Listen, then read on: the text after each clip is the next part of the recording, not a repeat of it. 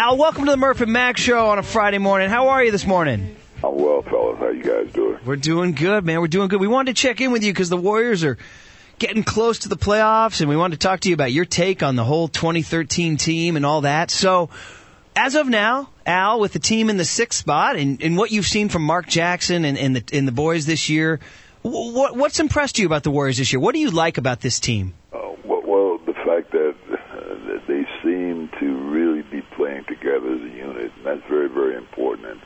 And they have 15 people or 14, I'm not sure the exact number, but they only can dress 12. And they all seem to be on the same page. There doesn't seem to be any concern about scoring or doing whatever is necessary. They do what Coach Jackson and his staff want them to do to hopefully win basketball games. And I think it's just been a great season so far. And I got to ask you about Mark Jackson. You mentioned him, and it's his first full season. You know, he came in and he promised the playoffs, but that was that lockout year. Yeah, he's laughing. You're laughing about that. Why are you laughing? Well, because if you remember what Mark said, once this season started, he wasn't going to make any play and any predictions. And, Right. you know, as a coach, it takes time to get your feet wet, so to speak, and get on the right track. And I think that he's done a terrific job. You know, one of the things that happened a couple of nights ago after the Warriors lost to the Kings is Mark Jackson was talking to the press, and he said, look, Steph Curry just had a bad game tonight. He played a bad game. And just wondering, like, how that would affect you as a player or how that could affect, his players today. Or does it not affect him? Does it maybe motivate? I think it's something that a coach has to do. You want to make the players responsible for what they do on the floor, because when they do things and go well, they want the praise. And when they don't do quite as well, you have to call them out, so to speak. And you're not doing it to be cruel, so to speak. You're doing it to make them understand that, it is a team and everybody has to pull their weight, so to speak. And I think that the players will respond to it. I think that he's done a great job all season. And you have a bad game. I played with some players, and I can't tell you the number of bad games I had as a player. Yeah. I think it's very, very important to let players know how. But he does let them know how he feels about them and he cares about them, and I think that goes a long way towards having a successful team. We're delighted to have Al Attles on, of course, NBA champion, 1975 as a coach. His number's retired by the Warriors, number 16. He turned 10s every game. He's the team ambassador, and he's got good perspective, historical perspective on this team.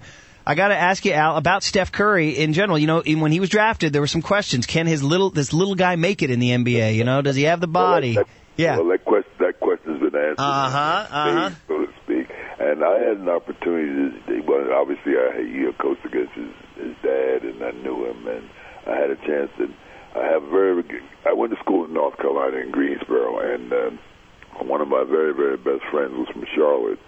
And he used to call me all the time and tell me about this young player down there named Steph Curry. And of course, I knew his dad is a great player. And I had an opportunity to see him play a couple times, and he just amazed me because he's not the biggest guy in the world. And I've been around some pretty good shooters in my life. I've had, I'm not putting myself in that category, obviously, but I've seen some outstanding shooters, and I put him right up there with the best of them. I can't imagine anyone shooting the basketball like he does. I'm just amazed. Like you said, he's not very big, but he gets that shot off so quickly, and he's very, very accurate with it. So great. What you said about I've been around some great shooters. Just for fun, who are some of the ones that come to mind when you see Steph Curry? You're like, man, that is like so and so, or that is like so and so. Well, I never compare him with other shooters. I just think about the great shooters. For instance, now Rick Barry. When Rick came, Rick was not what you call a great shooter. He was a great player, but not a great shooter. And when he went left and came back, he really improved his shooting. And I played with. In New Jersey with some very, very good shooters. And one guy named Cleo Hill, who played with the St. Louis Hawks for a while, he was just a terrific shooter. But, Jeff Mullins was an outstanding shooter. And you just look at some of the players, like Jerry West was a terrific shooter. And you just look at some of the shooters in the league, they just have this knack. And I always tell people, when you play the game of basketball and you see great shooters, that's a gift that you have, because it's not as easy as people think shooting the ball. And sometimes people think, well, you know, if you're a professional player, you should be able to shoot the ball, or you're a great college player, you should be able to shoot the ball. It's not always the case.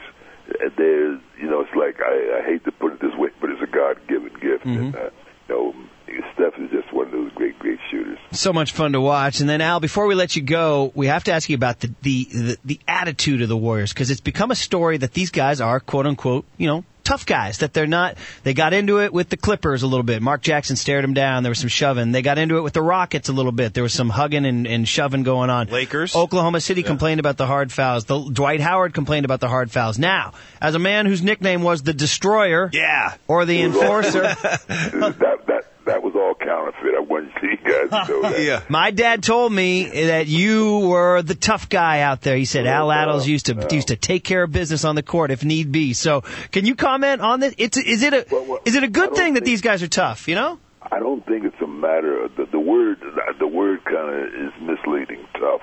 What happens is you go out there and it's you play hard. And you don't give a quarter, and you don't ask a quarter. And I think that's the way they play. And sometimes people misconstrue that. It's not a boxing ring. What it is, it's you go out and you play as hard as you possibly can play. And at the end of the game, you find out where you are. But you don't go out there and allow someone else to intimidate you from playing the way you want to play. So, you know, I think that, you know, when you stand up to people, I think they understand that they can't take advantage of you. And I think that's all that Mark Jackson and his coaches want the players to do. And that's all the players do. They don't take a step backwards, but they don't cause any problems. They play the game the way the game is supposed to be played. And it's the old saying, you don't give any quarter, you don't ask any quarter. And I think that's the way you should play the game. That is really well said, Al. It's great getting your perspective. We're delighted you got up and came on the Murph and Mac Show, and hopefully we'll see you out there at Oracle during the playoffs. Great having you. How Thank exciting you. is that, the playoffs, right? Well, it's great listening to you guys that do it every day, and you guys keep doing what you're doing.